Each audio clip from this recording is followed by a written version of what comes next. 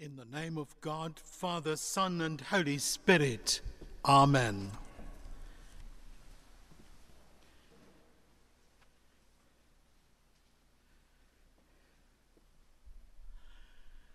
And Jesus went up into the mountain, and with him he took Peter and James and John, for he went to pray.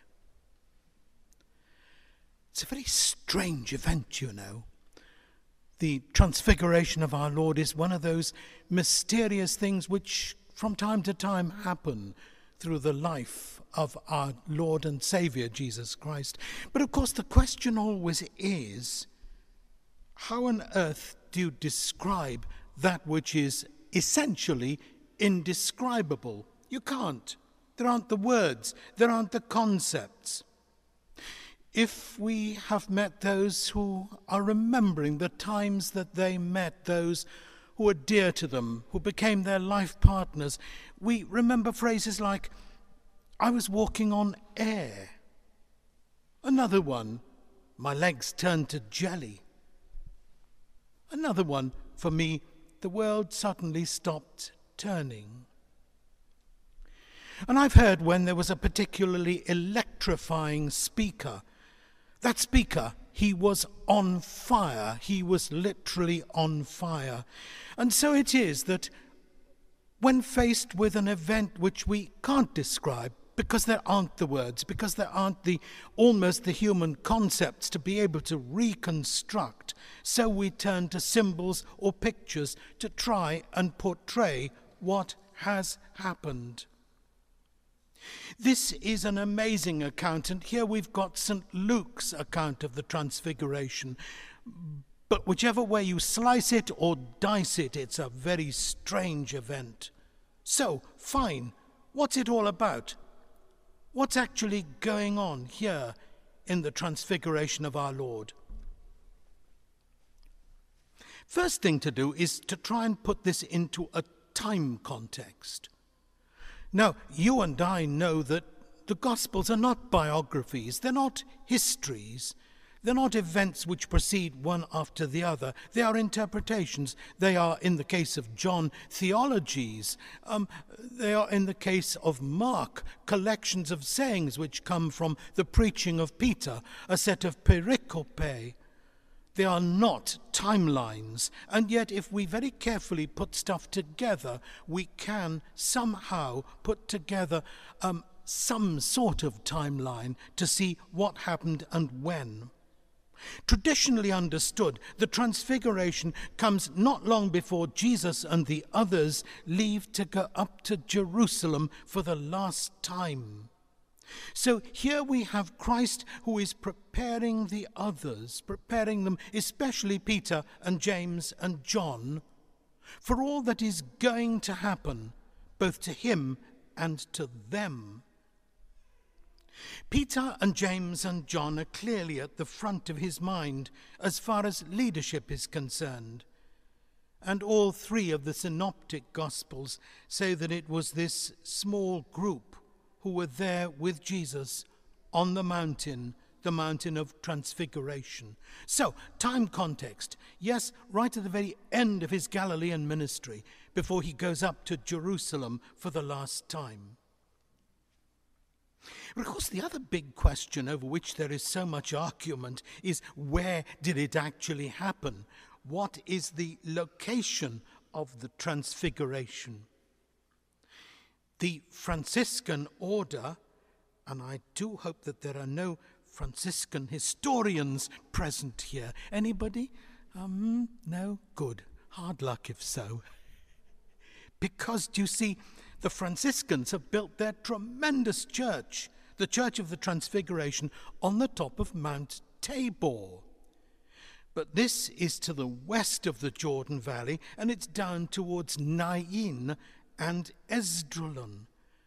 And in any case, according to the historians at the time, Tabor was a large mountain-top Roman camp with concentric defensive circles around it. So it would have been very difficult for the apostles to be there for the Transfiguration. In fact, the location of the apostles and of Christ, according to the synoptic gospelers, is actually up in the area to the north of the Sea of Galilee, and well north to the little city of Capernaum, where they were living and where Jesus and his mother were living.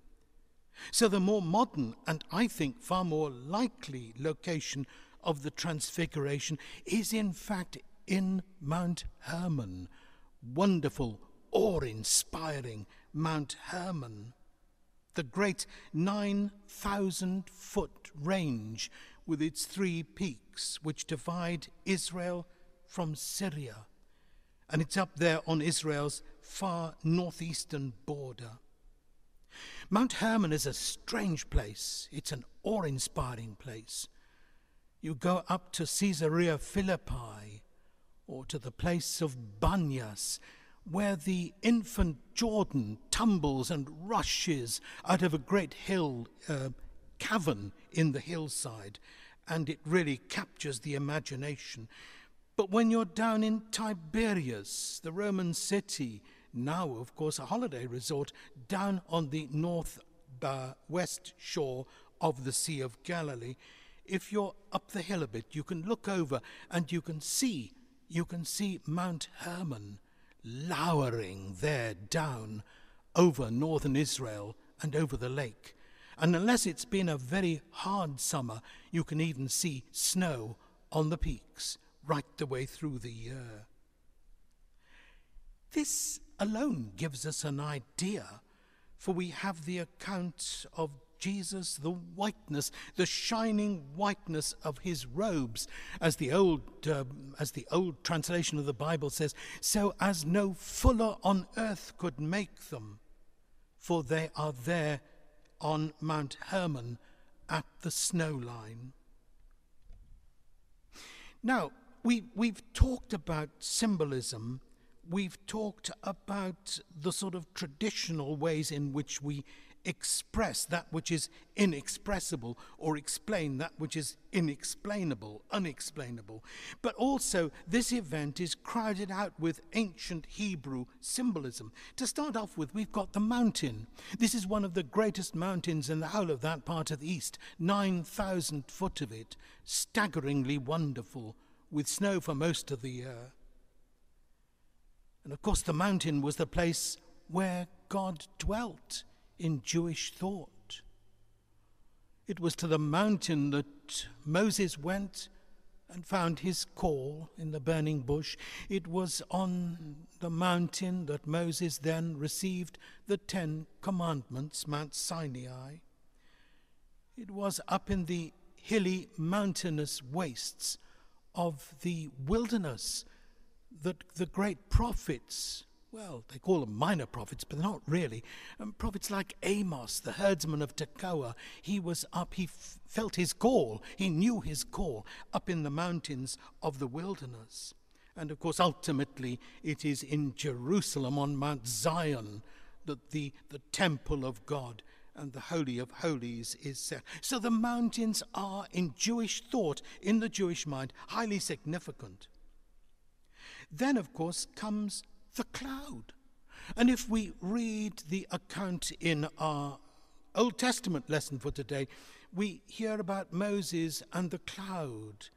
The cloud represents the unknowability of God, the veiled presence of God, for Moses had to wear a veil because his face was shining white. And of course, here in this event of the Transfiguration, the cloud comes down, and we have the appearance of Moses and Elijah, and Christ is shining brightly.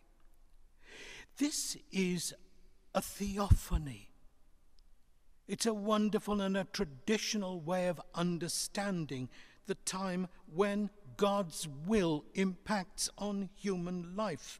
And here, both visually and orally, God makes his presence felt.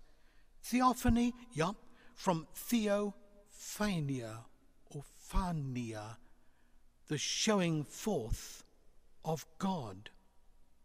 In a way, of course, you've also got it in other seasons. But here, theophania,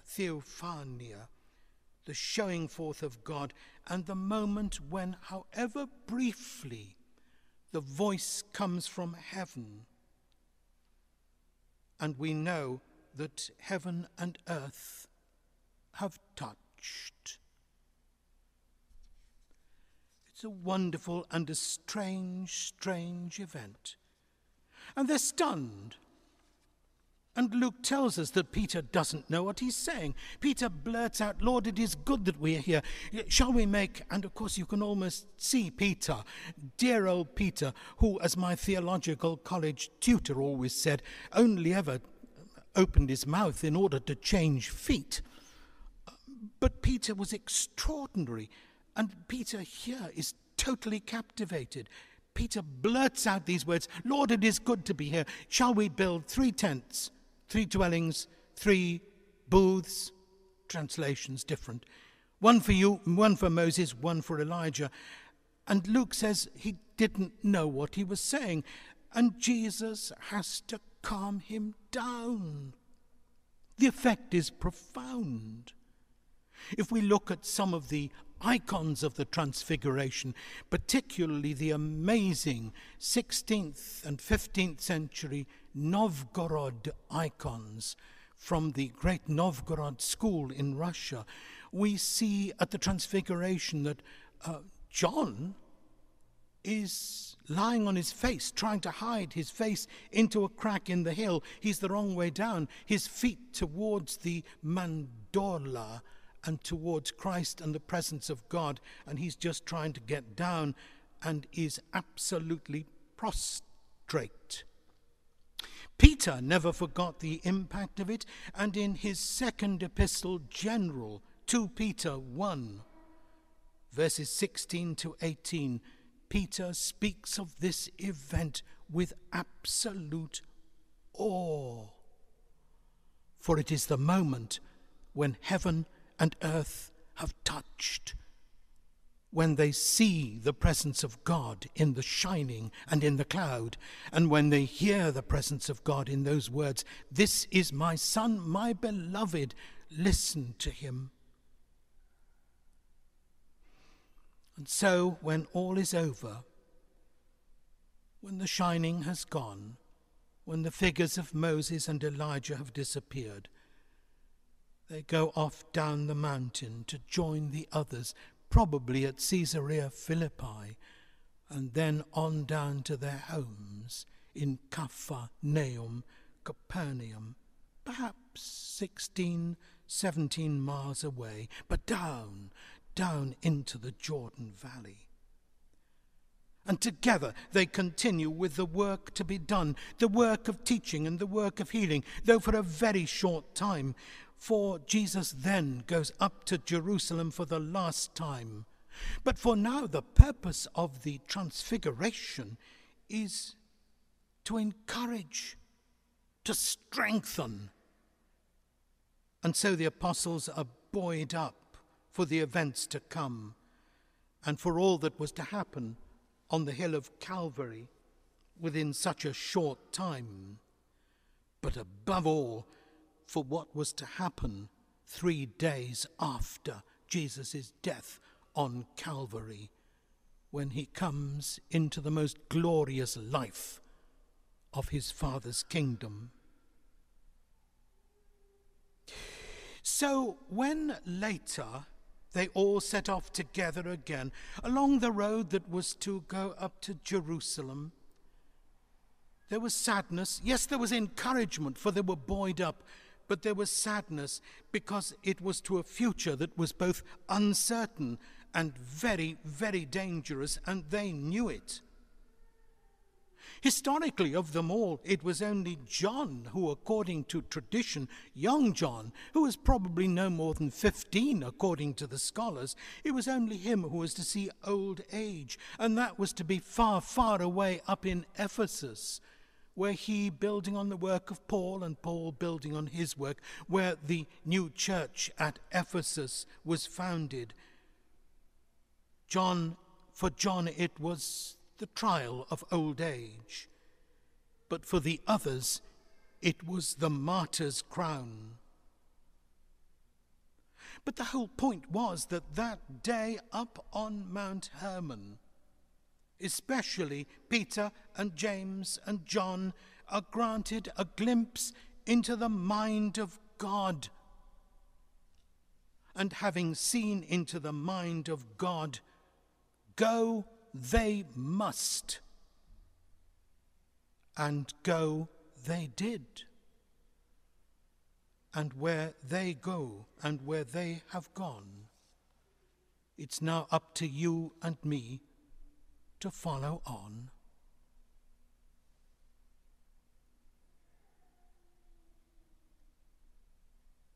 Amen.